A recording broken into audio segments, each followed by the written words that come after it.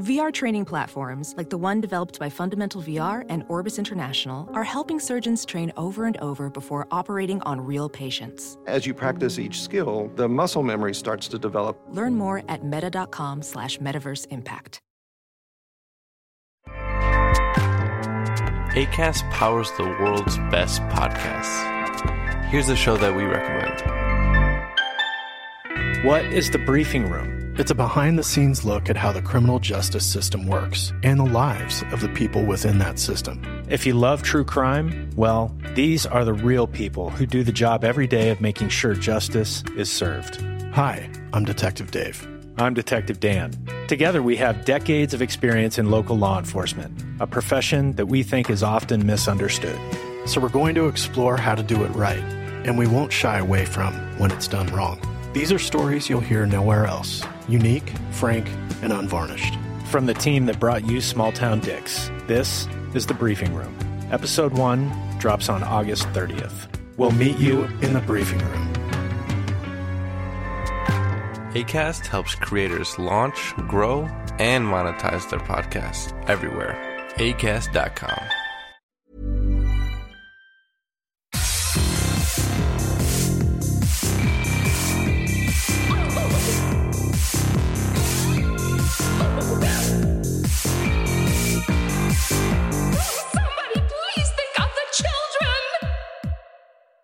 And welcome back to Scarred for Life, the podcast where we open up old wounds by looking back at the films that scared us as kids. I'm Terry. And I'm Mary Beth. In each episode, our special guest brings with them a movie that traumatized them as a child. This week, our guest is Bryan Christopher. He's a writer, reviewer, and self-proclaimed well-meaning oaf, whose work you've seen at Rue Morgue, Daily Dead, and Cinepunks. Welcome to the show, Bryan. Good to be here. Yeah, I mean, I can't really think of a better way to describe myself. I think I pretty much nailed it. So, yeah, I'm glad it's sticking. Well, I do have a question. Are you the evil doppelganger? Or is Taylor Hicks the evil doppelganger? Oh, man. Like, why'd you have to come out swinging like that? That's not nice. All right. So let me get this out of the way. So I'll put this out there. Never make your social media handle based off of spite, because like it's just going to keep haunting you forever. It basically comes off of like there was a course of, I don't know, year and a half, 2 years where someone who shall remain nameless was very popular because of American Idol. And over the course of that 2 years, I got told I looked like him at least a half dozen times by like separate people. It wasn't like the same, like 2 or 3 people. It was like, had to have been at least like 6 separate times, which, you know, isn't that many. But when you're being told you look like Taylor Hicks, it sticks in your head. And it kind of like, it's scarring, which is fitting for this podcast. Wait, okay. I looked up Taylor Hicks because I had no idea who he was. He also looks like Paul Hollywood from the Great British Baking Show. Stop it. No. So can you be the evil Paul Hollywood too? I'm going to start it. I'm going to start a rumor.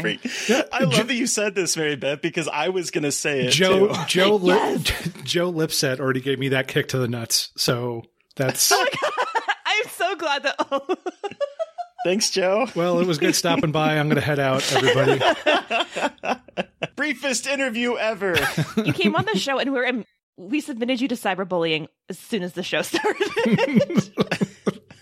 Welcome to Scarred for Life, where we bully our Great guests. to be here. You're going to like ride a dragon and chase us because of the cyberbullying? Oh, yeah. I hope you have your dumpsters picked out because you're done for. Okay. So let's bring it back to picked out. Crappy Club for Jerks is what this is. Okay, let's bring this back to before anyone ever knew of Taylor Hicks and your doppelganger looks to him. Let's take you back to the very beginning. How did you get introduced to horror? My mom.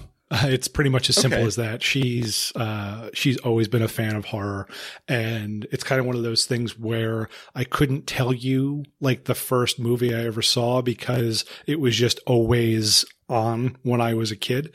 So it's just kind of one of those things that's permeated my consciousness ever since I can remember. I can think back to like the earliest memories I have of it, but I can't say it was like, this was the first one I saw. But the earliest memories are like Friday the 13th marathons on USA. Like I would always look forward to, when an actual Friday the 13th would land, because I knew that's when USA was going to run those movies. There was also an element of my parents were, so the way they worded it was like they didn't want to shield me from stuff, like they didn't want to be overprotective parents. As I've gotten older, I'm starting to think that was a bullshit cover for like, we want to watch the things we want to watch, and if you're going to have to be here, then we'll just say that we're expanding your horizons. So that included movies like one of the earliest memories I have is the movie Hellraiser. So this has to go back to this is at least something that was on a TV screen that I was in the room as early as like 4 or 5 years old. Oh my God. Which is especially interesting considering that like it is now still my favorite movie of all time. So I don't know if it just like imprinted itself on me at a young age. Like we always talk about how like usually it's that person's first foray into horror that always kind of like sticks with them and usually stays as at least one of their favorite movies. But this one, like there's no way I'm understanding what's going on in that movie as a 4 or 5 year old, but it's one that has intrigued me ever since I saw it. Yeah. Like what do you even think watching that as a 4 or 5 year old? Probably like variations of WoW or like, or just kind of, a lot going or on stunned silence. Yeah. Yeah, that's fair. I very clearly don't have memories of like all of the, sexual themes of the movie. It's mainly like, oh, wow, that guy's got pins coming out of his head. That's terrifying, but I want to see more. And I definitely have. Wow. They have such sites to show you, and you have seen They do. Sites. The sites tend to be diminishing returns after the fourth one, but yeah, there's a lot of sites. I have to watch the rest of those movies. No, you don't. Okay. See 1 through 4, Psych. call it a day, and just pretend the other ones don't exist, because that's what I've decided to do. I mean, they get pretty bad from what I've heard from Joe. Yeah. I guess, Joe calling me Paul Hollywood was probably just, even if it was like subconscious revenge for the fact that we had him and Annie Rose Malamet watch the entirety of the franchise for a retrospective we did for Daily Dead for Corpse Club. So yeah, I don't think I'm going to be getting Christmas cards from either of those people anytime in the near future, because there is a dip in quality. Like, the first 2 are fantastic. They're like, for me, the best horror has to offer. 3 is ridiculous and stupid, but still entertaining. 4 is just so incredibly insane that I can't help but respect it. And then after that, it's really just varying degrees of eh. Yeah, I don't really want to spend time watching a horror movie that's called eh. You know what I mean? Or any movie that's just I don't blame you. Eh.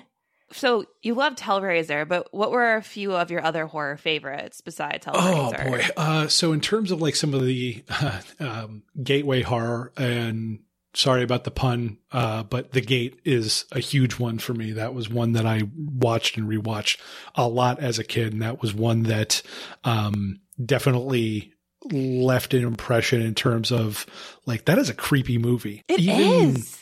Going back to it as an adult, I remember like there was probably about a 20-25 year gap between when I saw it as a kid and when I came back to it as an adult. And I'm like, all right, brace yourself for, this probably isn't going to be what you remembered. And it 100% was.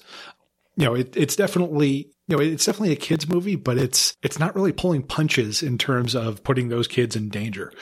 So yeah, it's a good one, and it's really creepy and atmospheric, and it's a lot of, I don't know if fun's the right word, but it's definitely, something that holds your attention whether or not you're 8 or 38.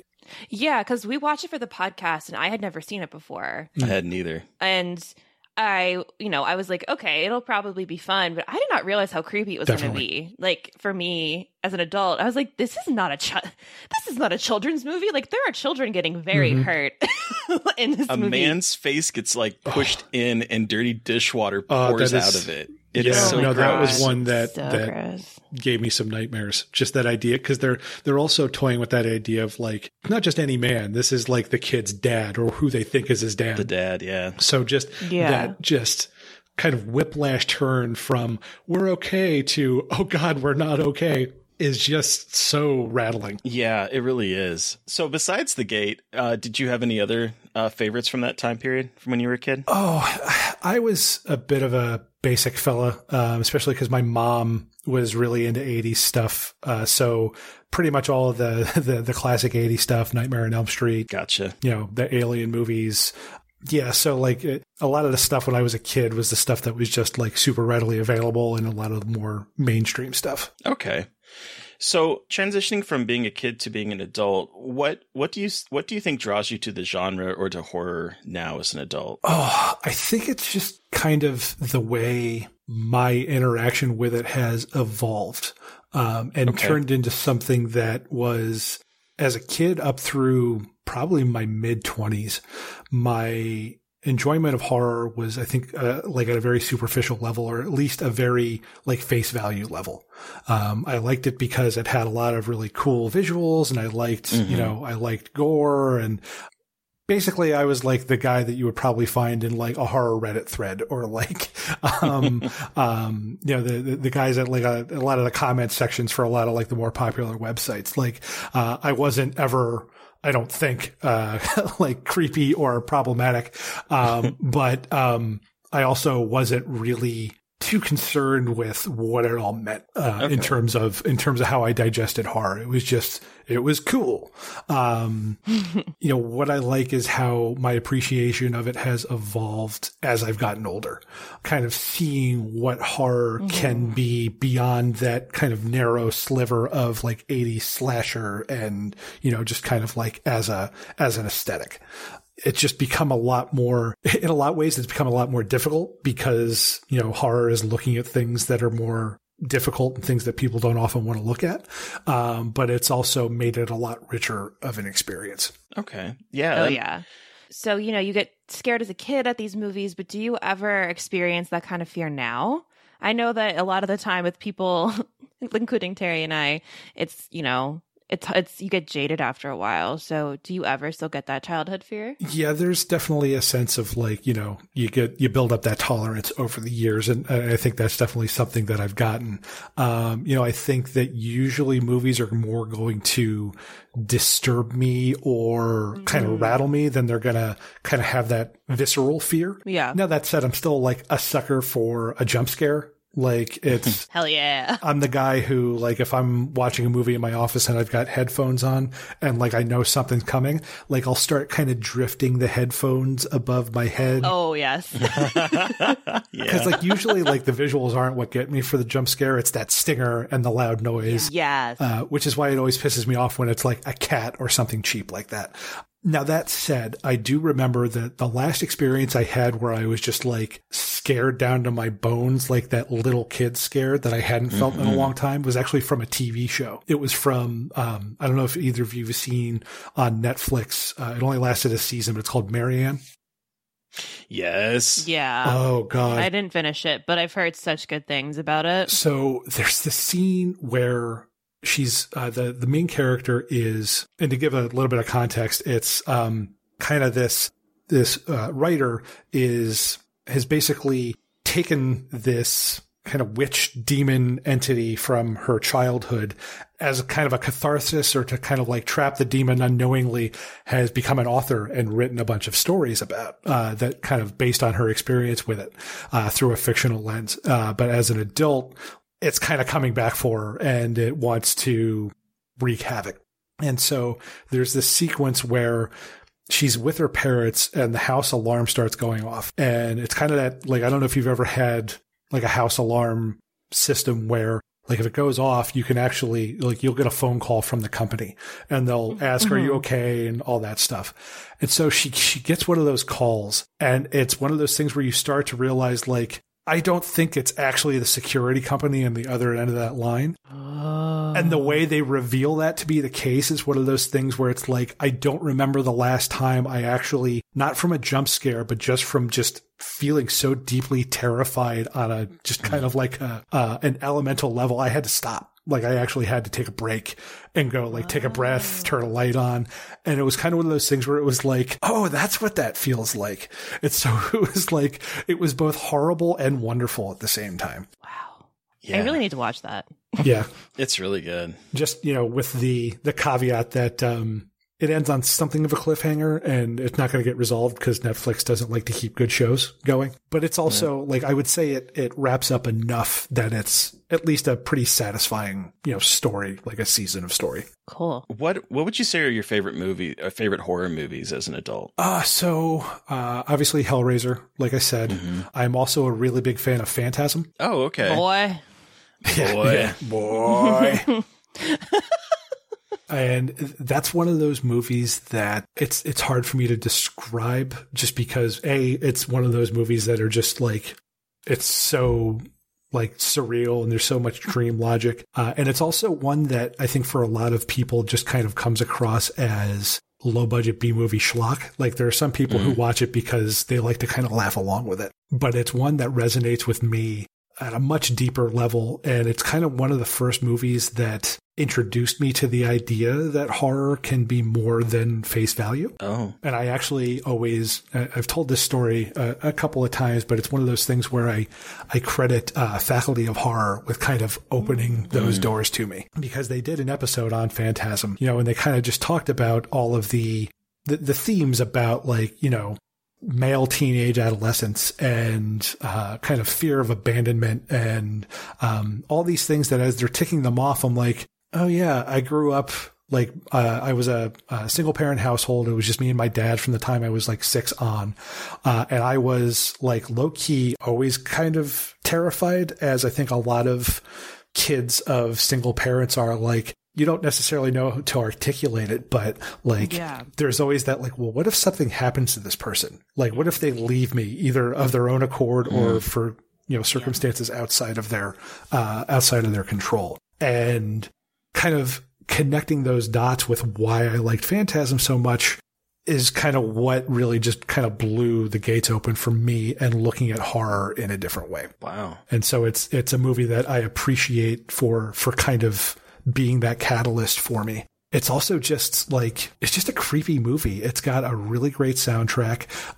Angus Scrimm does so much with like 3 lines of dialogue. Right? It's wild. And I also just love kind of the whole like independent guerrilla style of filming that they did. Like this was a movie that Don Coscarelli's parents paid. I think his parents like funded most of it. They shot on weekends, like whenever they could get people together. They kept people plied with like Dos Equis beer the whole time just to kind of keep everybody in good spirits. And it's just one of those things that like happened to come together as this really affecting horror movie. I need to give it another shot. I remember trying to watch it, I think during one of the like drive-in things when I think he did it once. And I had a hard time getting into it. I bought the big set of it. So I have all what, like I'm just laughing at you because you're like, I can't get into it, but I also bought the entire set. You don't know if it's not going to be available. And what if you end up finding out that you love it and then you can't get the physical media ever again? Don't look. I have regretted that multiple times in my life. I don't need that has happened to me a couple of times. That is horror fandom in a nutshell, though. It's like, I don't really like this movie. I own everyone in the franchise, but I mean, it's like the Jason one. I'm not a huge Friday the 13th fan, but I bought that fucking Blu-ray set because you did. Who knows? You might need it at some point in your life. I liked Midsommar, but was not obsessed with it, and I still spent $50 on that fucking A24 Blu-ray release. We're not going to talk about that purchase. Okay, so transitioning like away from this kind of semi-depressing but also not topic to great stuff. Can you tell us what you do at Daily Dead? Yes. So I've got a couple of recurring columns on there that I do. The first one that I started is called Catalog from the Beyond. It's a fairly simple premise. It's, I take a horror icon, either actor or director, someone well known, and just take a look at some of their maybe lesser known stuff. I still remember the first thing I ever did for Daily Dead was I did David Cronenberg, but I did History of Violence. Oh, I always cool. forget that he directed that. It's actually my favorite Cronenberg movie. Like, I absolutely adore that movie, partially because I'm just a big Viggo Mortensen fan. I love Maria Bello, but it's another one that's hard to describe because it's this slice of Americana, just like jammed against the brick wall of like the repercussions of violence and those themes that kind of permeate David Cronenberg movies. And it's just one that, I just like, it's such a small story. And I think I really like small stories, especially small stories that like hint at bigger stuff. So like it's this little family story, but there's these connections to like organized crime and things like that. But it's just so like very focused. So that was the first one I ever did for Daily Dead. And I've been doing that for, I think I started in 2016. So this will be my 5th year doing that. Yeah. Wow. Congratulations. That's amazing. Thank you. Yeah. It's, I don't have the output that like, Scott Drebit, who does drive-in dust-offs, like he does that shit once a week. I do it once a month. And even that is like, I don't get how he does it. He's a robot. He's a machine. And they're all good too. It takes me a lot of effort to put out one of these a month and have something that I think is like readable. He's just like, yeah, every Saturday. Fuck you.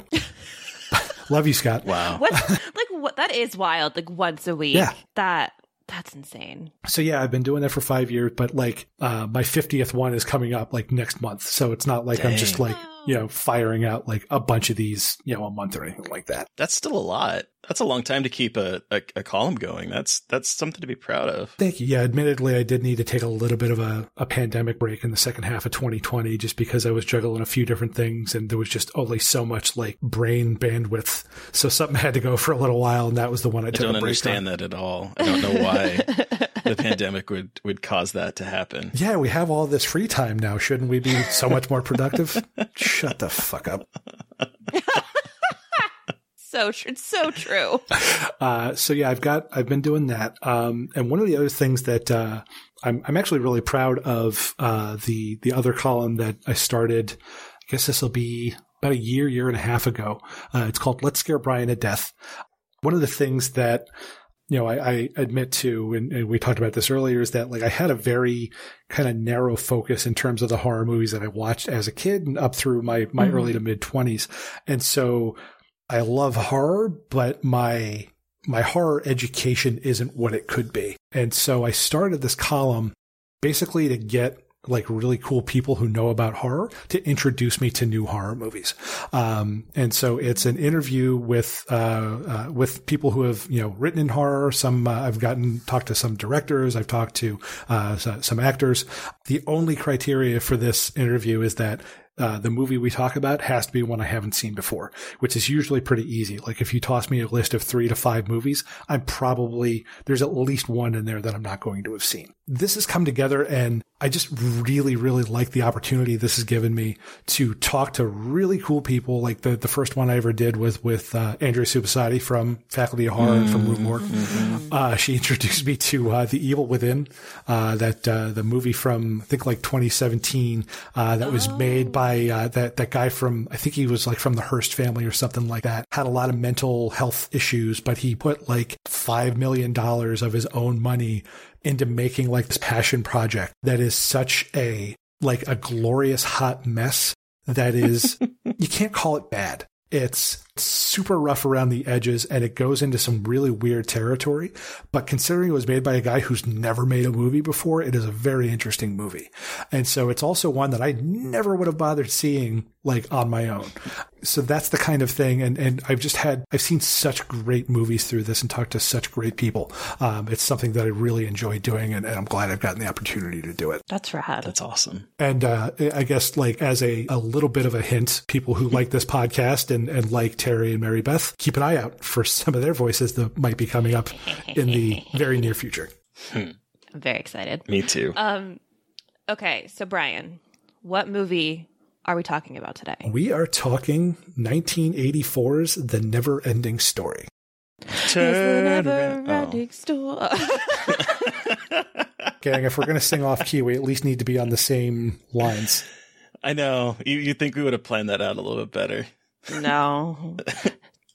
Anyway, we're just gonna sing that whole song like 4 times. That's the entire episode. Just get the episode like pulled down for copyright strikes. It's fine. Okay, so for those of you who have never seen The Never-Ending Story, the film is about Bastian, a shy, outcast bibliophile who lives with his widowed father and is tormented by bullies each morning who throw him into a fucking dumpster. Who does that? On one occasion, he escapes into a bookshop where the old proprietor reveals an ancient storybook to him, which he is warned can be dangerous. Shortly after he borrows the book and begins to read it in the school attic, he is drawn into the mythical land of Fantasia, which desperately needs a hero to save it from destruction. Turn around. It's the never-ending story. Okay, so I'm just trying to think of like a random part of that song that I can throw into the mix. Okay, to be honest, those are like literally the only lyrics I know. Is like that turnaround part and the never-ending story part. I hummed this music when I watched this last night again for the first time in who knows how many years, but like I don't know the lyrics, so the lyrics are gobbledygook anyway. Like you listen to that song because it has a really catchy melody and the singing is really good, but who cares about the words other than turn around and never-ending story? At one point they sing about rainbows, like whatever. I mean, this is sort of like, that's pretty par for the course for a lot of 80s music. No offense to 80s music fans, but no, that's true. Anyway, okay. Bryan, tell us your horror story about this. How old were you? What terrified you? Give us the story. So I will say this is another one that I couldn't tell you the first time I saw it because this is my childhood in a nutshell. And I've got a very conflicted, I wouldn't even say it's conflicted, but it's like there's a very kind of, I don't know, dualistic relationship with this movie because it is one that like I have adored with my whole heart ever since I was very young, but also as a young kid, absolutely dreaded watching it because there are such scarring scenes in this movie. And it's a different kind of scarring in terms of, I know we, as a horror podcast, you focus a lot on like the stuff that like scares you and gives you nightmares. This is more of like an introduction. This is like existential dread. My first existential dread, which is funny because for all these movies that like I've seen as a little kid that I probably shouldn't have seen, like all the R-rated stuff that I probably had no business watching, the stuff that messed with my head the most is the one that was actually geared towards children because, we talk about The Gate being like bringing up these very kind of adult themes and putting kids into dangerous situations. This is making you think about like as a 30-year-old or a 37-year-old, it's hard for me to put this into words, but it's like I said, it's this existential dread because it's talking about things like what it means to like exist and what your ability of the imagination to like make things real. It was never a movie that gave me nightmares, but it's definitely one that, scarred me in different ways. And I think first and foremost, of course, the scene with Artax is the one.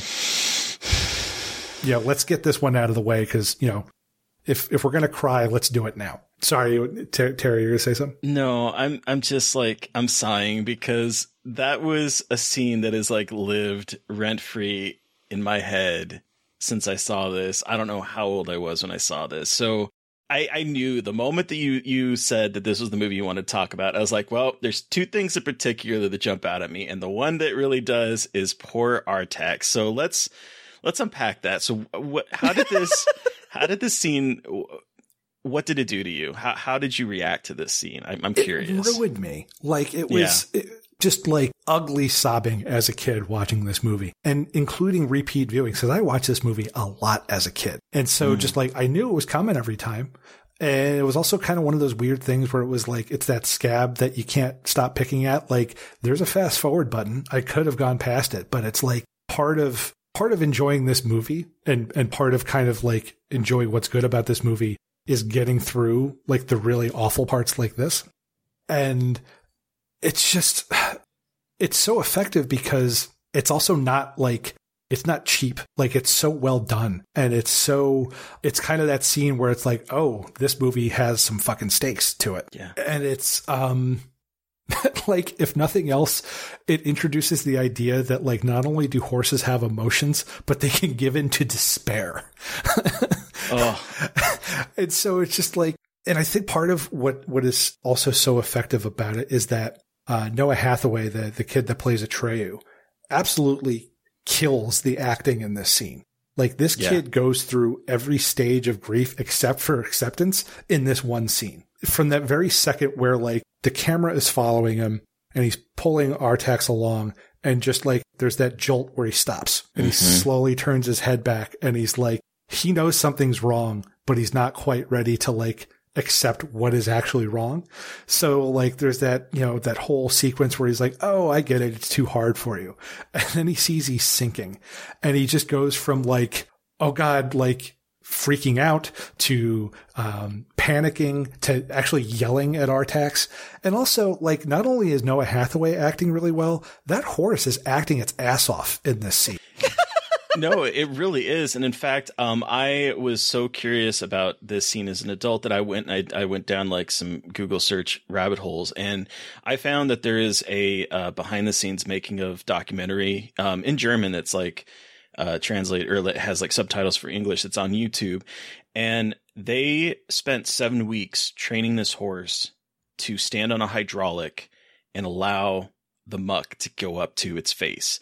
Like they showed some of the behind the scenes with like the trainer of trying to like get the horse to not shy away, get it to not whinny, get it to not react and just stand there as the hydraulic is lowering it into that gunk. So like 7 weeks process just for this one scene. And it actually put the whole production behind because of that. But that horse, you're absolutely right. And I noticed it so much as an adult rewatching this time, where you see like when you see its teeth and you see it like just not moving while it's pulling on it, and the horse has this terrified look in his eye. Like the horse is, I mean, unfortunately, I think it was probably like really literally terrified. Yeah, I mean, like, because I remember you all talking about Phenomena and like the scene with the monkey where it's like freaking out, and like I remember talking about it, like, you know, I'm sure the SPCA wasn't on set for that. That's exactly what I was thinking the last time I was watching this. Just like, that horse is clearly freaking out. Like it's not happy. No. I hope it was well fed or well paid, or, you know, however a horse is whatever transaction happens for a horse in exchange for its acting services. I hope it was well paid. Yeah, me too. You know, I was thinking back to this scene because I was trying to remember what my reaction to this movie was. Like you, it was part of my childhood. I remember watching this movie a whole lot. When I was a kid, if there was a movie that I loved, I tended to like rewatch it over and over and over again. And I know this one was one. And I hadn't seen it since I was a kid, but like the moment I sat down and I saw Bastian at the table trying to fiddle with this jar that he couldn't get open, I was like, oh, I remember this movie. Like it brought me instantly back to being a kid and watching this. And the Artax scene is like I said, it's something that has lived rent free in my head, because I believe this was the first time, my first real experience with death.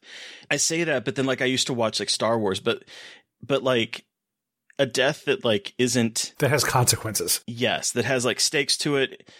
It's not Ben Kenobi just like vanishing in his cloak, because then at that point I don't see it as a death. Even though he died, I never really saw that as a kid. I never really put two and two together that, oh, he's dead now. He's just now like this invisible sort of like force that's talking to Luke. So like this scene was the first time there was like actual stakes attached to a death, and it hurt. And it still hurts. Like I've seen this movie, I think at this point it has to be at least 30 plus times, just counting all the times I've seen it as a kid. And I watched it last night getting ready for this. And I'll be honest, I'm one of those people who like, you know, I know animal death is like a really big sticking point for a lot of people in horror movies. And I don't know if because I was subjected to it so much as a kid, like I'm a little desensitized to it in a lot of other movies. I am too, unfortunately. Yeah. In this one, right back to being 5 years old and just like, oh God, like I could feel it welling up. And it was kind of one of those things where it was like, okay, like we're going to get past this. Like it's okay. You know, the horse comes back. Sort of. We'll get to that later. But like it's going to be okay. Like I had to kind of like calm myself down a little bit because I was reverting back to like 5 or 6 year old Bryan. So I do think we need to talk about the sort of elephant in the room or the other art. I was trying to make it. There is an elephant in the one scene at the Ivory Tower. But Mary Beth, this was your first time watching this movie, and I've kind of gotten the feeling that you liked it, but aren't as much on board on it as maybe Bryan and I would be. Yeah. I'm curious what your experience was watching this as an adult. So, okay, to preface this and making excuses for myself, I had to go into work today, first world problems of someone who works from home, and I was very tired from interacting with the human race. But I was watching it, and my boyfriend has seen it, and he was watching it over my shoulder, and he was like, "Oh, I remember this part," and I was like, "The Artax," and I'll talk about this part. So I was like, I was waiting for this scene. I was like, "Oh my God, I know this is coming. It's going to be so emotional," and then it happens really early in the movie, and I wasn't expecting that. I think I was a little thrown off by how early it happens, and I don't think I was as upset as I know a lot of people are, but I was more kind of crushed by the fact that the horse gave up, like is depressed and is like given into despair. Right? Like, horses get sad. What the hell? Yeah. Horses. So that part was more like mentally jarring. I didn't dislike it. I liked it. I just think it was cheesier than I expected. So this is not a subtle movie by any stretch of the imagination. And I guess it's one of those things where like a lot of kids movies aren't going to be terribly subtle, but it's definitely something I noticed on this last watch that I agree. I didn't realize just how early the Artax scene happens in the movie. Like there's not a lot of interaction between Atreyu and his horse before the horse dies. And that was my thought too. I was like, I thought there was going to be this like beautiful like character building between the two of them, and like they were going to get to know, like we're going to get this like relationship between the boy and his horse. And then I think I just built it up in my head. Like having not seen it, I was like, oh, there's no, like they have to be best friends. And then it happens, and I was like, oh. And I think I didn't realize they were friends, like so close. I think if you're watching this as a 6-year-old, the couple of scenes that you get, like where they're by the creek and like Artax wakes him up and like they have lunch and like you kind of get that banter and that, well, not banter because he's talking to a horse that doesn't talk back, but you get enough of that relationship that like for a kid, that tells you all you need to know about this. And I think there's a lot of that shorthand in this in terms of like, you don't spend a lot of time with anybody other than Atreyu and with Bastian. Mm-hmm. And it's hard for me to separate to what degree I think that works anyway, just because it works, and what degree I'm just remembering that as a 6-year-old. And so it's just it's so kind of permeated my being that like, yeah, of course this is how it all plays out. And, of course this happens, like this horrible horse death happens like 20 minutes into the movie before you even really get to see them interact all that much. I think it's one of those movies that like is counting on you. Like this is a movie about imagination. So I think it's probably counting on these kids to like fill in a lot of the blanks. And so if it's something where you're seeing it and you're not getting that, and you're watching this with kind of a more, when you don't have the nostalgia goggles on, there's probably going to be something missing there. At least I can see that happening. Yeah. Also Falkor freaked me out. You know what? I loved him as a kid. Watching it last night, he freaked me out a little bit too. Like the animatronics on that are so It's uncanny valley to me, I think. I was texting Terry about this, and I was like, there is something about this movie that is so uncanny valley to me. Like, everything almost looks like it's still a fantasy, obviously, but everything almost looks like it's supposed to be like a fantasy creature, but there's like very weird human, like his eyes and the way his voice. I think it's the eyes. It's the eyes. I was noticing this on this watch because I was like, man, the eyes in this movie are so well done. Like Falcor's eyes have a lot of emotion to them, and even Gamork's eyes, when all you see is the green eyes, they look like they could be real eyes. And so I think that when you put that with this larger than life puppet that I realized for the first time actually has scales. I didn't realize this as a kid. I don't know if it's because, you're watching like a beta or VHS copy, and so the quality isn't the greatest, but I was like, oh, he actually has scales and fur. I just thought he was like just a flying dog when I was a kid. So that's what I thought he was a flying dog. I always had the image that I was telling this to Steve, my partner, I was like, I thought the Falcor was a flying dog. I didn't realize he was actually a dragon. And Steve has read the book before he saw the movie, and he was telling me like all the discrepancies between the two. Oh yeah. And he was just like, Falcor is cute, but like he's not the dragon I thought he was going to be. And I was like, tell me more. But the other thing I wanted to say was something I texted Terry, was that especially in the first Ivory Tower scene where all those humanoids are gathered together, I said, it looks like someone did acid, looks at a Hieronymus Bosch painting and said, let's do some fucking creature design for the Neverending Story. Like those big giant heads. Oh, the heads were they were far out. The multi-face people. And then there was like this little kid in a weird like tinsely fairy costume that like stuck out to me behind Atreyu at one point, and I was like, what is going on here? I love it.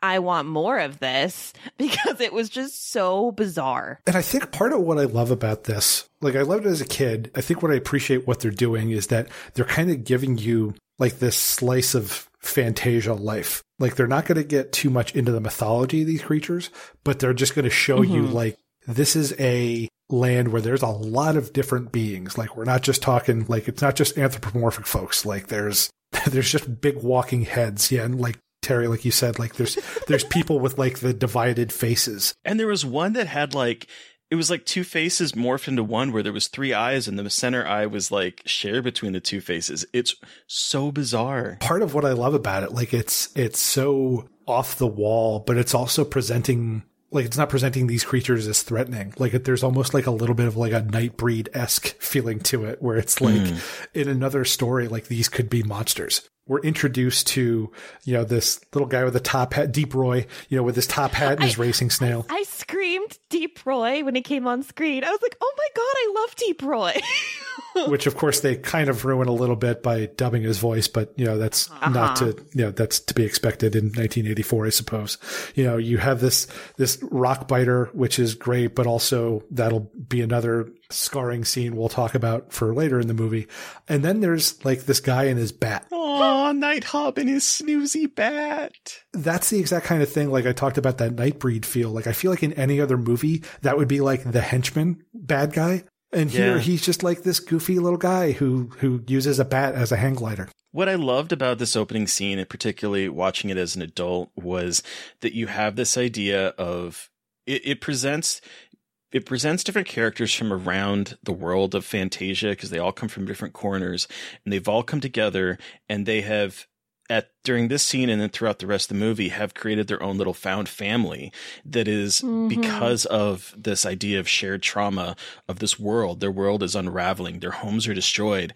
They have nothing to go back to. And so they have found each other, and they are completely opposite. You have a rockbiter that's gnawing things. You have Nighthawk and his snoozy bat, and you have Teeny Weeny and his racing snail. Like they shouldn't have anything in common. And Rockbiter is initially presented as being kind of a scary thing. He's just rolling through on his like a scooter, and it's so cute. It's so good. But they all get together and they form a little family unit. And that is our introduction to Fantasia. It's not through Atreyu. It's not through the hero story. It is through this little group of people that have come together because they have nowhere else to go. And that really hit me as an adult. I really love that because I didn't expect it. And I was like, oh, this is really sweet. Like, are we going to get some, again, I knew nothing about this movie. I don't know why I didn't see it as a kid. I think it freaked my mom out and she was just like, no, you don't need to see it. I don't know why. But I was like, oh, are these going to be cute little cute vignettes about different parts of the world? Like, I was like, this is such a sweet way to look at Fantasia. And then sad things happen later. Like immediately. Yeah. Like immediately. Like, and I think that's part of what I appreciate about it too. Like just from a storytelling perspective, it's almost like kicking off it's almost like a really good, and Terry, you'll appreciate this, like a really good D&D scenario where it's like, oh my God, yes. How do we set up the kickoff to a campaign or an adventure that brings all these people together? And it's like, well, this is something, they're all kind of coming together because there's something that's threatening their entire world. And then you get to have all these disparate characters that you wouldn't normally group together. And it's kind of one of those things that I look at a lot more now that I've been doing like role-playing games where when you're making these games, like you keep having to come up with like, why are these people together? And so when I see that done well in an actual movie or a book, it's like I appreciate it that much more because I know how fucking hard it is.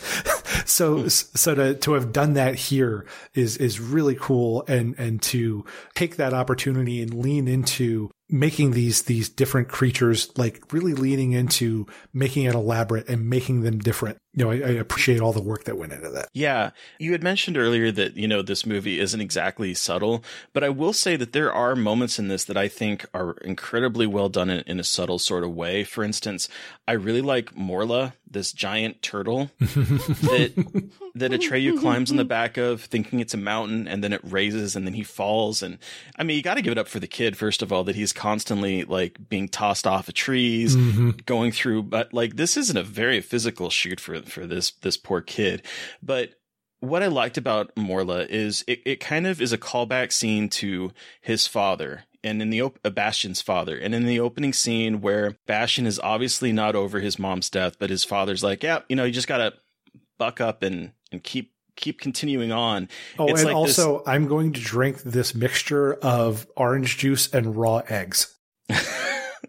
Okay, thank you. I thought I was going crazy. I was like, did he just crack a fucking egg into that blender? He cracked two eggs into that blender. Right? Okay, thank you. Because I was like, and then he drank it. And I was like, did I miss? Am I what?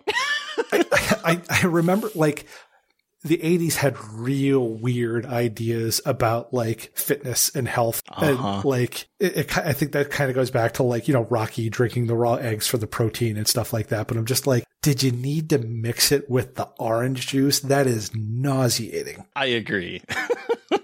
Sorry, Terry. That's neither here nor there. Can't give up on work as he drinks this nasty ass concoction and tells his son not to be sad about his mom dying. Like, you're going to have to give up on work when you get food poisoning from drinking raw eggs, Major Dad.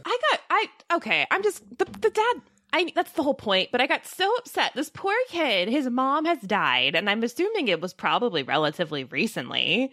And he's like, you didn't try it for the swim team. And like, I just don't understand your head is why. in the clouds. Yeah, like you're not like achieving your full potential. Like the kid is like probably 10. Walk it off, son. Or younger. Walk it off. Walk off this trauma. It's fine. But that was also like the prototypical father of the 80s. Like that was, yeah, that's true. That is how fatherhood was presented in the 80s. It was like, we can't show our emotions. We have to be stoic. We can't quote unquote coddle our sons. We have to just, cheerio, go buck forward and go take on the day, regardless of how you are potentially dying inside. And that's what I really liked about Morla, because Morla shows up and she becomes, I'm not quite sure, becomes a symbol of adulthood, cynicism, and apathy that is represented in the father. So you have like Morla constantly saying, not that it matters, or actually we don't care, or we don't even care whether we care or not, or like this kind of disdain for youth where they literally say we're allergic to youth. It's this being that is presented as all-knowing, is presented as being the person that could potentially save the universe and save Atreyu, save Bastian, save everyone.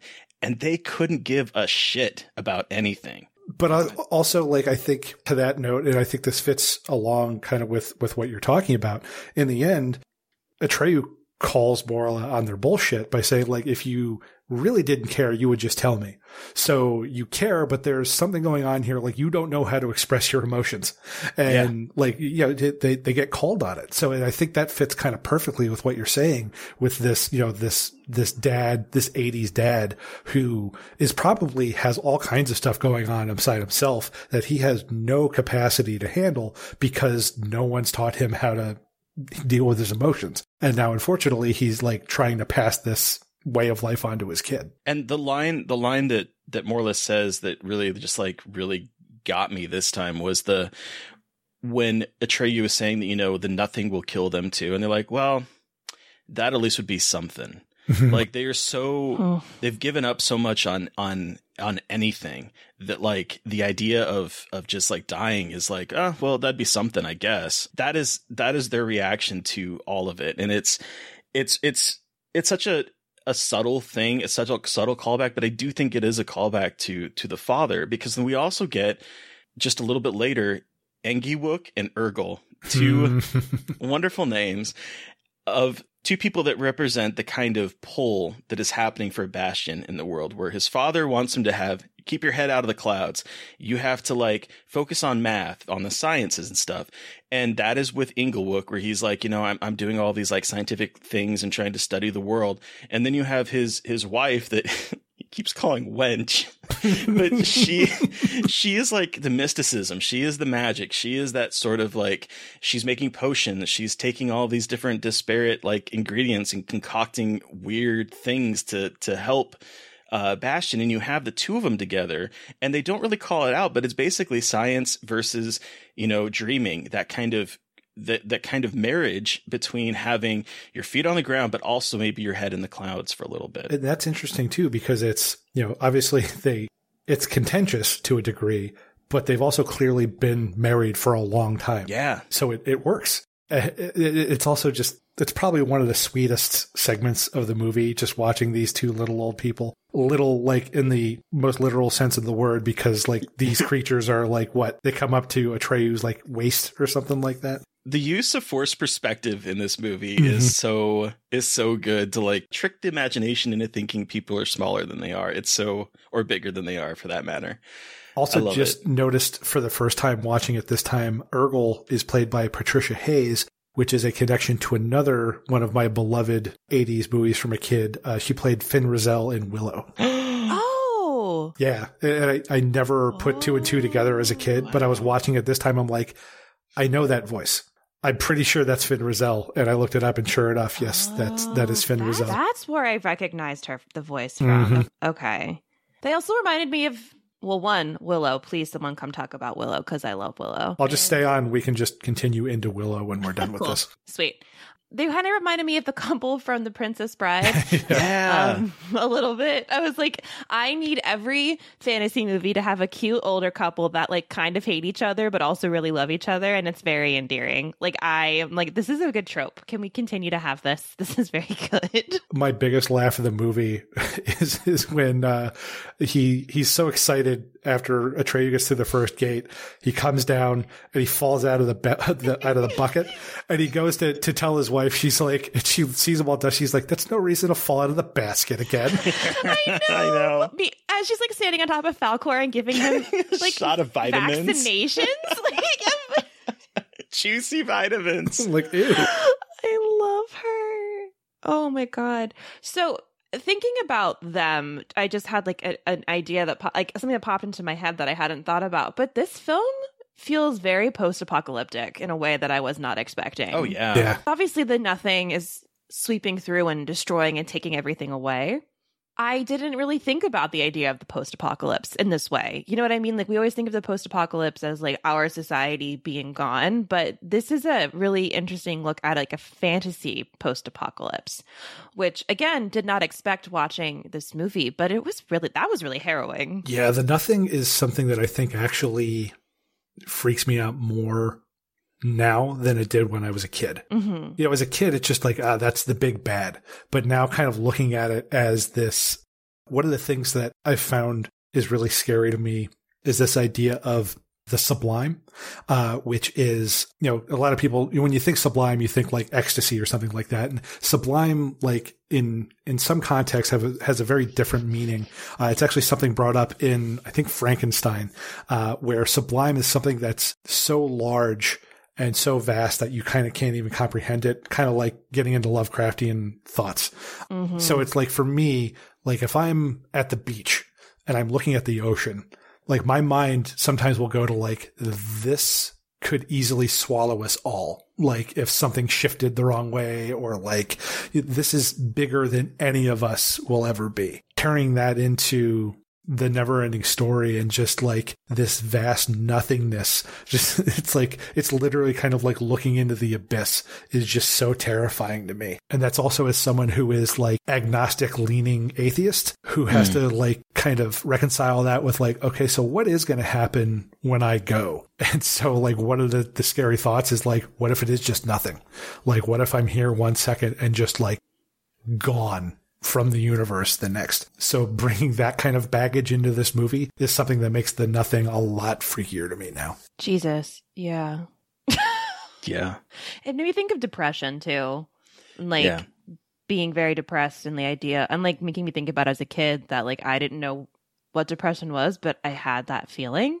And that was pretty like hard to think about as I was watching it. I was like, oh God, oh no. And I mean, I don't think I would have thought it was depression when I was younger, but watching it now, it's like like in my head, you know, when you're depressed, everything kind of just disappears. So that is what I saw it as well. Well, and I also think, kind of going with that, you know, the idea of the nothingness, and you see it tied to, if you see it tied to this idea of depression or of nothingness, that is basically what both Bastian and his father are trying to stay away from, right? Because this grief of the mother is all encompassing. The mother's death is all encompassing. And there are two different ways of trying to basically stay ahead of that thought and that idea. And so you have the adult who is basically trying to be apathetic toward it and just kind of carry on. And you have the son that is drawing unicorns in his math book and is moving into more fantasy realms to try to cope with that depression, basically. So the idea that this kid is falling into this fantasy world, but then this fantasy world is also being enveloped by depression, and the thing that ends up saving the end of the day is him naming his mom and coming to terms with his mom's death is such a strong message in like a kid's movie. That's not, I guess on the negative side, I would say that I don't think it necessarily moves to that epiphany very well, but it is there. I think maybe it might have been stripped away because this movie did get edited a whole bunch. So I'm wondering if there is something more to it that was released over in Germany, because I know Steven Spielberg did the cut that is released here in the US. Like he edited it down and took out like 7 minutes of movie from this too. And it's interesting you mentioned that, Terry, because it's based off of a novel of the same name, written by Michael Ende. I might be completely butchering his last name, but that's how I'm going to say it, because that's the only way I can think to say it. But he was initially very excited that his book was going to get adapted, and actually took a fairly small fee for it just because he was so thrilled about the idea. And then apparently William Peterson, I wouldn't say went rogue, but basically without Ende's knowledge, did some major rewrites to the screenplay that Ende really didn't like, and he actually wanted nothing to do with it. He sued to halt production. Yeah. Oh, really? Wow. And it's also interesting too because if you look at what happens in the book, this movie only covers the first half. And the sequel that came out, I think in 92, is actually kind of an adaptation of the second half of the novel. And I think one of the things, Terry, correct me if I'm wrong, that Ende really took issue with is to kind of your point that there's no real, other than saying his mom's name, there's no real kind of active participation from Bastian's point up until that last very second. And I think that's what he really took issue with, that it's just kind of like this reveal at the end, and there's no active effort from Bastian other than, it's a very dramatic scene. But essentially all he's doing is yelling a name out into the great beyond. And I think Ende had more of an idea of the way he had it imagined, Bastian takes a lot more of an active role in how this all comes together. Yeah, that's what my partner was telling me. And he was like, the ending of the book was better. And he was telling me about it. I'm like, I don't even think they could have smashed all that in there, though. Just like the legacy of Bastian and all that stuff. But I will say something I really did enjoy is Bastian saying things like run at his book, because it was so relevant to how I used to read books as a kid, and like Yes. yelling at the pages and being like an active participant in the story.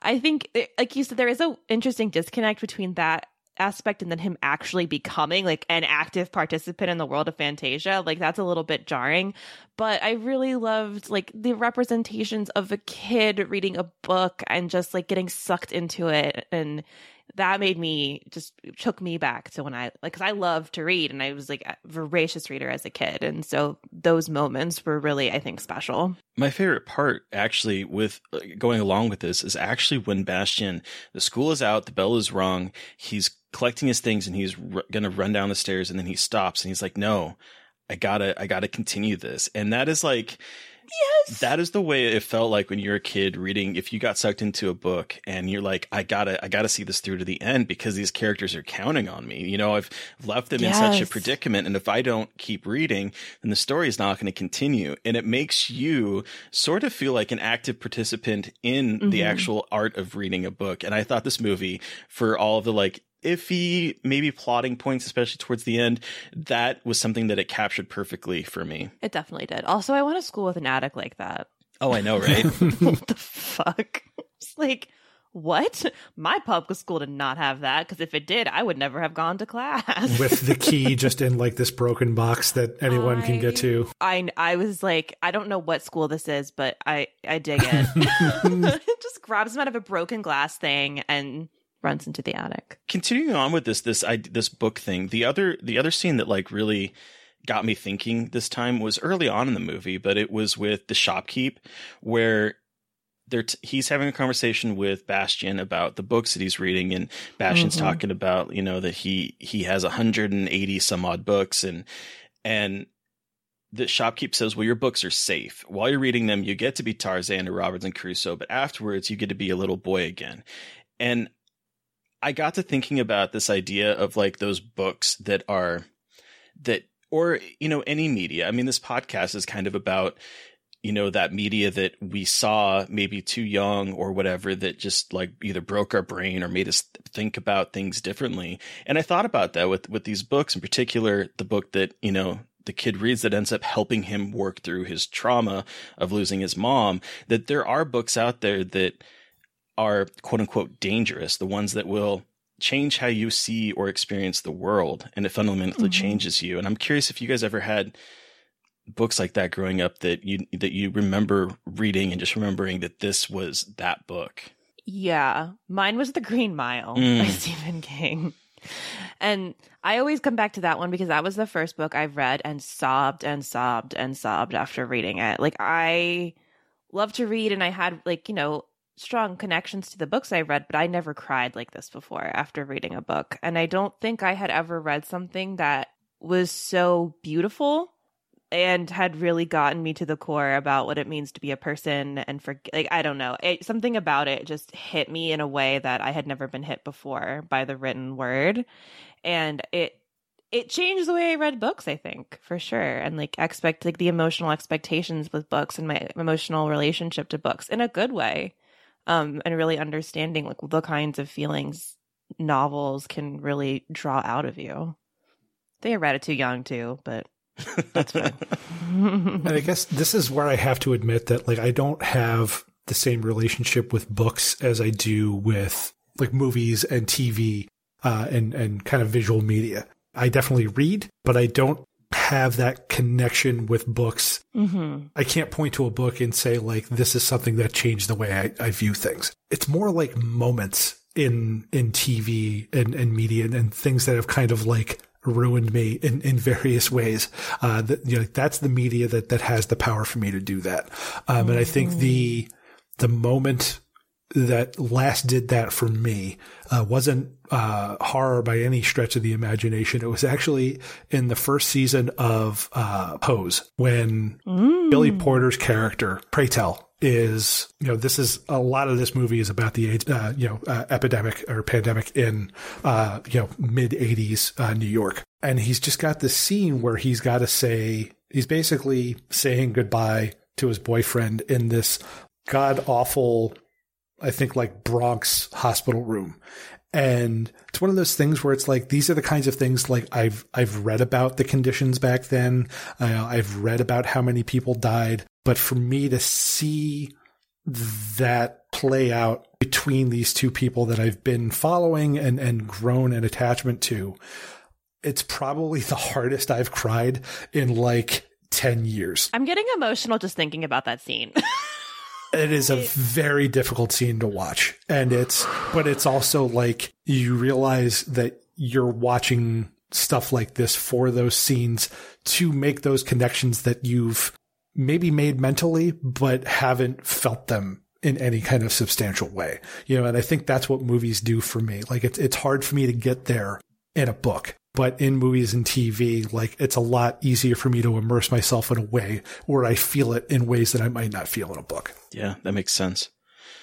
For me, and I've mentioned this this character's death on this podcast before, but there was I was a huge fantasy novel reader when I was a kid, and there was one series called the Dragonlance Chronicles, and it was originally a set of 3 books, and there's a character, his name was Flint, and he was a dwarf, and you get this sort of like they kind of get together, and this group in a way that kind of feels similar to like the Neverending Story, and you follow them on their journeys. And in the 3rd book of this original trilogy, Flint ends up dying, but he ends up dying because of a heart attack. It's not like it's not because he dies in like, the great thrall of battle or whatever, defending the world. He has literally gotten so old, and you see throughout the books that he's getting older because he's started out the books as an old dwarf. And so in that book, when he just sort of like gives out because his heart has given up, that I remember throwing that book across the room, and it was like 6 months before I would pick it up again to like read it because I was so upset and I didn't want to believe that it was possible. God. Yeah. What the fuck were we reading and doing as children? I know, right? Like, we were not okay. Like, I'm like just thinking about the things I read, and I was like, what the hell? Like, I just continuously traumatizing myself, and I don't regret it, but it's just funny looking back. It's like my mom was like, oh, well, you're pretty advanced for your age for reading, so it's like, do whatever you want. And I was like, oh no. Oh no. Oh no. Even I know this is a bad idea. I know. It's like, probably not a good call, but here we go. And I don't regret it. It's just funny to look back on and think about. To bring it back to the movie, though, particularly with this idea of failure, and I think you had mentioned this earlier that we'd get to, so I want to make sure that we talked about it, Brian. But Rockbiter, they look like big, strong hands, don't they? Oh my God. Okay, I keep feeling like I'm gonna cry talking about this. So obviously this movie had an impact on me as we keep talking about it, because I'm like getting very emotional. I am too. Oh boy. That moment where it's like, but he also is a stand-in for. He's sort of the father figure of this group. He's the big guy. He's the protector. He's the one that is like larger than the rest of these almost kid size, like people, the Hob or the Night Hob and Teeny Weeny and stuff.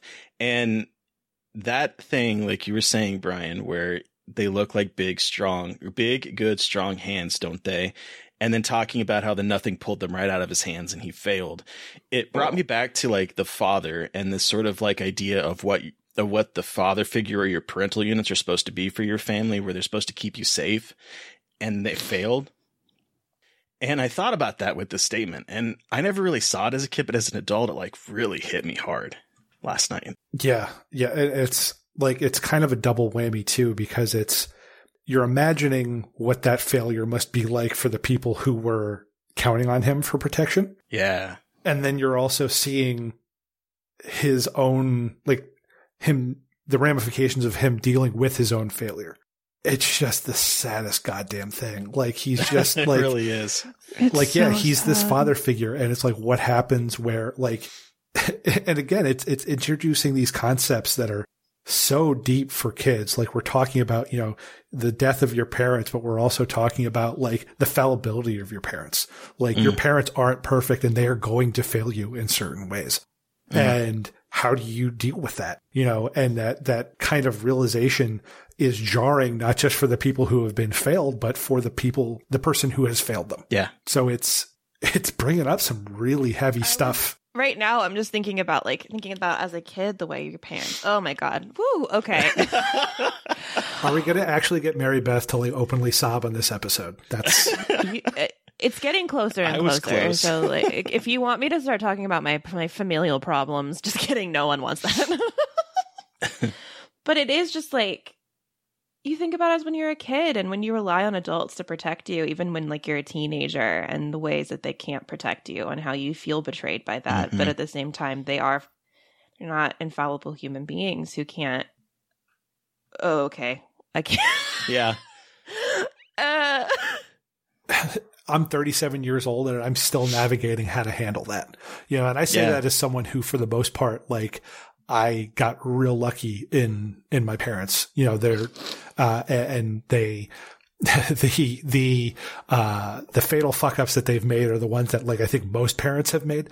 But it's also like how do you try to articulate this? Like, how do you navigate acknowledging and taking seriously the ways in which they failed you while also accepting them for what they still are? Yeah. Oh God. It's not easy. It's always something that I'm like maybe figuring out in my late 30s, but you still get tripped up. So I really like the ending of this movie from a like meta textual standpoint where, the childlike princess is telling Atreyu, that he being Bastian has suffered with you. He went through everything that you went through. And that it kind of ties back into that, the kind of magicalness of reading and experiencing other people's stories through reading, because it's like, these characters went through a lot of trauma, but so did you by reading through it and you survived it. Mm-hmm. And it brings back to that moment where Urgel says it has to hurt if it's to heal. Oh. Mm-hmm. A hard time. There are tears coming down my face, and I have never cried during an episode. And this movie that I said I didn't know if I liked, I'm like openly crying. So. But I also think about so there's that, and I think that is an important aspect of the story, because Bastian has to hurt, Atreyu has to go through that in order to come out on the other side a changed person. And that is the progress of rebirth. That's the progress of, being that the idea of the caterpillar turning into a butterfly. It's that kind of metaphor that, you have to go through pain if that wound is ever going to heal. But then there's also the side of creation and the creation of stories. And that was the other part of this ending, kind of taking it out of the sad thing into a happy thing, where it's like the very I'll ruin that for you too, by the way, but go on. By the end of the story, so all of Fantasia is gone, except for a single grain that she's holding in her hands, and it's dark. And she says the story, in the beginning, it always is dark. And it's that idea of, you could take that in religious ways of like, let God say let there be light. But the way I was looking at it more so was this idea of shared stories and telling stories, where there's a kernel, there's like this little spark of an idea, and you might not know what it is, but it's right there. And then by giving that on to someone and sharing the art of storytelling, you end up continuing the story in different ways, and it ends up being that never-ending story because we're all telling a story together. And that's what really got me at the end of this movie. Yeah, like I gotta go. I have to leave. All right, so like I might as well, like, we're already kind of like bummed out. I might as well kind of take it home here. But to give you an idea on like how weirdly I interpreted things as a kid, one of the things about the ending of this movie that always kind of gnawed on me is that, it's this idea of like, your imagination can bring Fantasia back. Mm-hmm. And, he basically kind of recreates Fantasia with his own imagination. there was always that part of that voice in the back of my head that was saying like, okay, but is this like for real Fantasia, or is this just what Bastian is able to kind of like duplicate with his own mind? It's kind of going to that idea of like, they talk about like, if you replace every part of a car with a new part, is it that same car anymore? Oh God. and so like, it's one of those things where like, I'm looking back, I'm like, damn, 6-year-old Bryan, like, are you okay? Like, why is your mind going here? Cause I'm like, and I think part of it is the way they filmed it. There's a little bit of an emptiness to it, or like a shallowness to, he's recreated it, but he's just seeing it at like the 10,000 foot view from on top of Falkor. And like, he's waving at these characters, but like, it's almost like that's as good as he could get the recreation. Like he almost like, he never has a one-on-one with Atreyu. Like, this is a person he has been on this adventure with the entire time, and they never actually meet face to face. He like waves up at him from like, 500 feet in the air or whatever. Is that just like Bastian's like best attempt at a carbon copy of Atreyu? And it's just like, that's something that like has evolved over the years, where that's still something I think I don't want to say navigate with it, but it's something that's more interesting than like bumming me out as an adult, because it's another one of those things that like, I do really like stories about like, what is reality and what is identity. I think about that, like that car problem, like, is it the same car? Is it not? And what does that mean for us? Because like most of our cells are like, what makes up our body parts aren't the same parts that they were when we were kids. So is it just kind of like what's in our mind? And if that's the case, like, to what degree are we manifesting reality just with our mind? So it's turned into something that's not as freaky as it is interesting, but I think there's also a little bit of like, I'm probably freaked out, as an adult. So all that to say, like, I had a real weird take on the ending of this movie as a kid. I mean, I get that. That is a lot of existential dread to have as a kid. I was thinking, I don't remember this ending as a kid. This rewatching this time, I remember her holding out her hands and like holding that grain of sand. But like, I don't remember this ending at all, except for when Falkor rushes down and scares the bullies, which I loved as a kid. I love the idea of keeping the story going. And so that is how I'm going to take this ending, not as sort of like a depressing little ending. But for me, it's more of about like, okay, you've seen this movie, you've read this, the story might be over, but now it's time for you to go and create your own stories. Mm-hmm. That's how I'm going to view it, because that other thing makes me sad. 100%. Please look at it that way, because I don't recommend looking at it the way I looked at it. Wow. Are you okay, Mary Beth? Uh-huh. Wow. Want to give this a rating out of 5? Yeah. Who knew that this kids movie would be the one that reduces your co-host to tears a little bit? Look, I have a lot of trauma.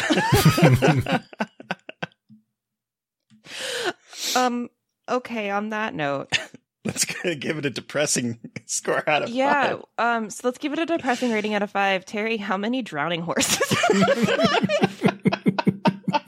Jesus Christ. Wow. Okay, I don't think this is a perfect movie. I think that, I don't know how you would have made, I went to look at, gosh, I don't even know where to start with this. I went to go look at the Wikipedia summary of the book, and I was like, wow, there is a lot going on in that book. And I don't know how they would turn that into a movie. And so I think this is an imperfect adaptation in a way, but I also think that there's a lot in here that either we don't really think about, or that is maybe not connected enough that we're going to really see unless we are actively looking at it. So I don't think it is 100% successful with what it wants to do. However, this idea of trying to instill in kids that sort of creativity, and yes, you can have your head in the clouds. Yes, you can be creative. Yes, you can go out there and not have to worry about math and science and stuff. You can draw unicorns if that's what makes you want to, if that is what helps you get through sadness. go out there, create, make something. I think that is a great message for kids. And I really like this movie. I hadn't seen it in maybe 30 years or so. I don't know when I last saw it, but it was probably in the 80s. So I have nostalgia for this movie, but I also think I honestly think it's a damn good movie. And I love its recreation of what it feels like to actually be a kid pulling up a book and feeling so invested in the characters that you don't want to put it down because you need their story to end and see it to its conclusion. So for that, I'm going to give it 4 poor drowning Artaxes out of 5 for me. What about you, Mary Beth? Well, I'm reassessing my evaluation now because now I fucking cried on the podcast. Join the club. Great. So I was going to initially give it 3, but now I'm going to give it 3.5. Sorry, Artax. I think that this is a beautifully done movie. I think it's really fucking weird, but in a good way. I think some of it doesn't really land for me. I think the ending with the childlike empress is a little bit cheesy and exposition dumpy. But regardless of that, I think this is a really beautiful movie about fantasy, but also about books and what books mean to kids, especially lonely kids who need an escape. And so I'm going to give it 3.5. There you go. So Bryan, you have the final word. How many drowning horses out of 5 do you give the Neverending Story? I almost don't want to give it a good grade because I don't know if I want to drown multiple horses. We should have done a reverse scale. 0 means you love it and Artax actually lives. But since we're leaning into this, I'm drowning 4.5 horses. There you go. Okay. The seams showed a little bit more for me this last viewing. Mm-hmm. It's also one of those movies that I think I also love because of its flaws. It's a messy movie. It's a weird movie, but it's also a very bittersweet and beautiful movie. The fact that it was able to take me back to the feelings that I had when I was 6 or 7 years old, there's not a lot that can still do that. So for that alone, I have to give it a good score. So yeah, I'm going to go 4.5. You also just cut that horse in half. That's well, we can maybe put our halves together. Yeah, he'll be fine, and then we'll drown that whole horse. Poor Artax. Take us home, Mary Beth. What? Oh, that's me. No, that's you. God damn it. I was like, no, not. Wow. In my mind, I had already said all of this stuff. I was just I was waiting for you. So you've heard from us, but we want to hear from you. Nope. Okay. You scared me. I was like, uh-oh, did I fuck up? Oh, jeez. Nope, it's just me. Lost in the clouds. Need to get my feet on the ground and continue forward. So anyway, thank you so much for Bryan for traumatizing us and making us cry while we talk about the Neverending Story. Where can our listeners? I'm not sure if I should be ashamed or proud of that. Maybe a little bit of both. I think it's wild that we are I don't know, at this point, by the time this comes out, maybe 80 episodes in, and this is the first time that has happened. So I think you should hold that as a badge of honor that we were talking about the Neverending Story and getting us so fucking emotional. So we can thank you. Just give us a chance to feel. Turn around. Look at what you see. It's the Neverending Story. Apparently what we're seeing is a bunch of people weeping. You see, Mary Beth and Terry on the floor crying about being children. Hello, darkness, my only friend, right? Isn't that how that goes? Hello, darkness, my old friend. Old friend, yeah. Anyway, so thank you again, Bryan. Where can our listeners find you? And what do you have that you'd like to plug? So I'm a little bit everywhere. I kind of like to pop my head up in a few different places. So I've got Daily Dead. I'm on their podcast, Corpse Club. I also do some writing for Room Morgue. I'm the short horror editor for the website. And I also do a column for the magazine called Shadowland, which is pretty cool. It kind of gets into some of the real real life inspirations for kind of some of our favorite different horror and genre movies. And I also do some, I've just started doing some reviews and some different columns for cinepunks.com. So basically, if you want to keep up with all of that, I'm on Twitter way too much. We already talked about my dumbass screen name, which is at Evil Taylor Hicks.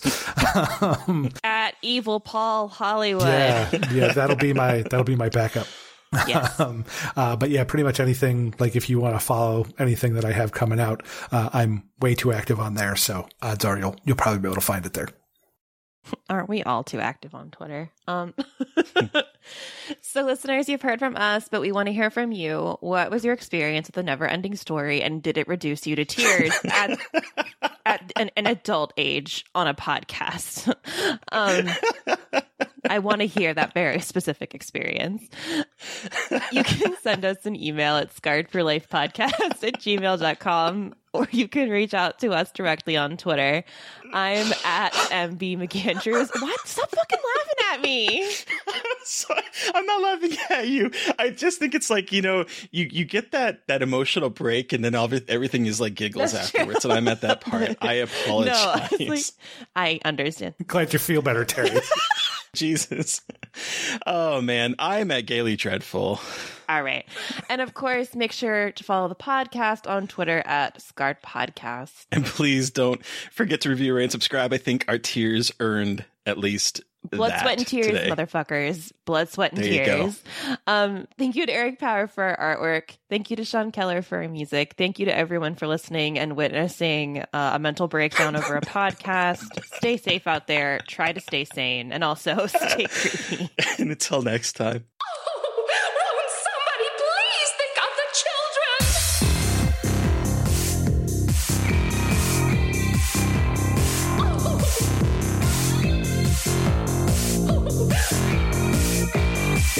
Won't somebody please think of the children?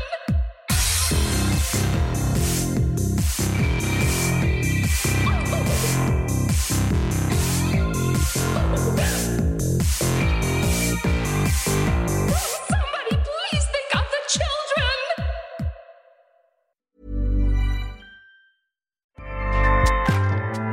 Acast powers the world's best podcasts. Here's a show that we recommend. What is The Briefing Room? It's a behind-the-scenes look at how the criminal justice system works and the lives of the people within that system. If you love true crime, well, these are the real people who do the job every day of making sure justice is served. Hi, I'm Detective Dave. I'm Detective Dan. Together, we have decades of experience in local law enforcement, a profession that we think is often misunderstood. So we're going to explore how to do it right, and we won't shy away from when it's done wrong. These are stories you'll hear nowhere else. Unique, frank, and unvarnished. From the team that brought you Small Town Dicks, this is The Briefing Room. Episode 1 drops on August 30th. We'll meet you in the briefing room. Acast helps creators launch, grow, and monetize their podcasts everywhere. Acast.com.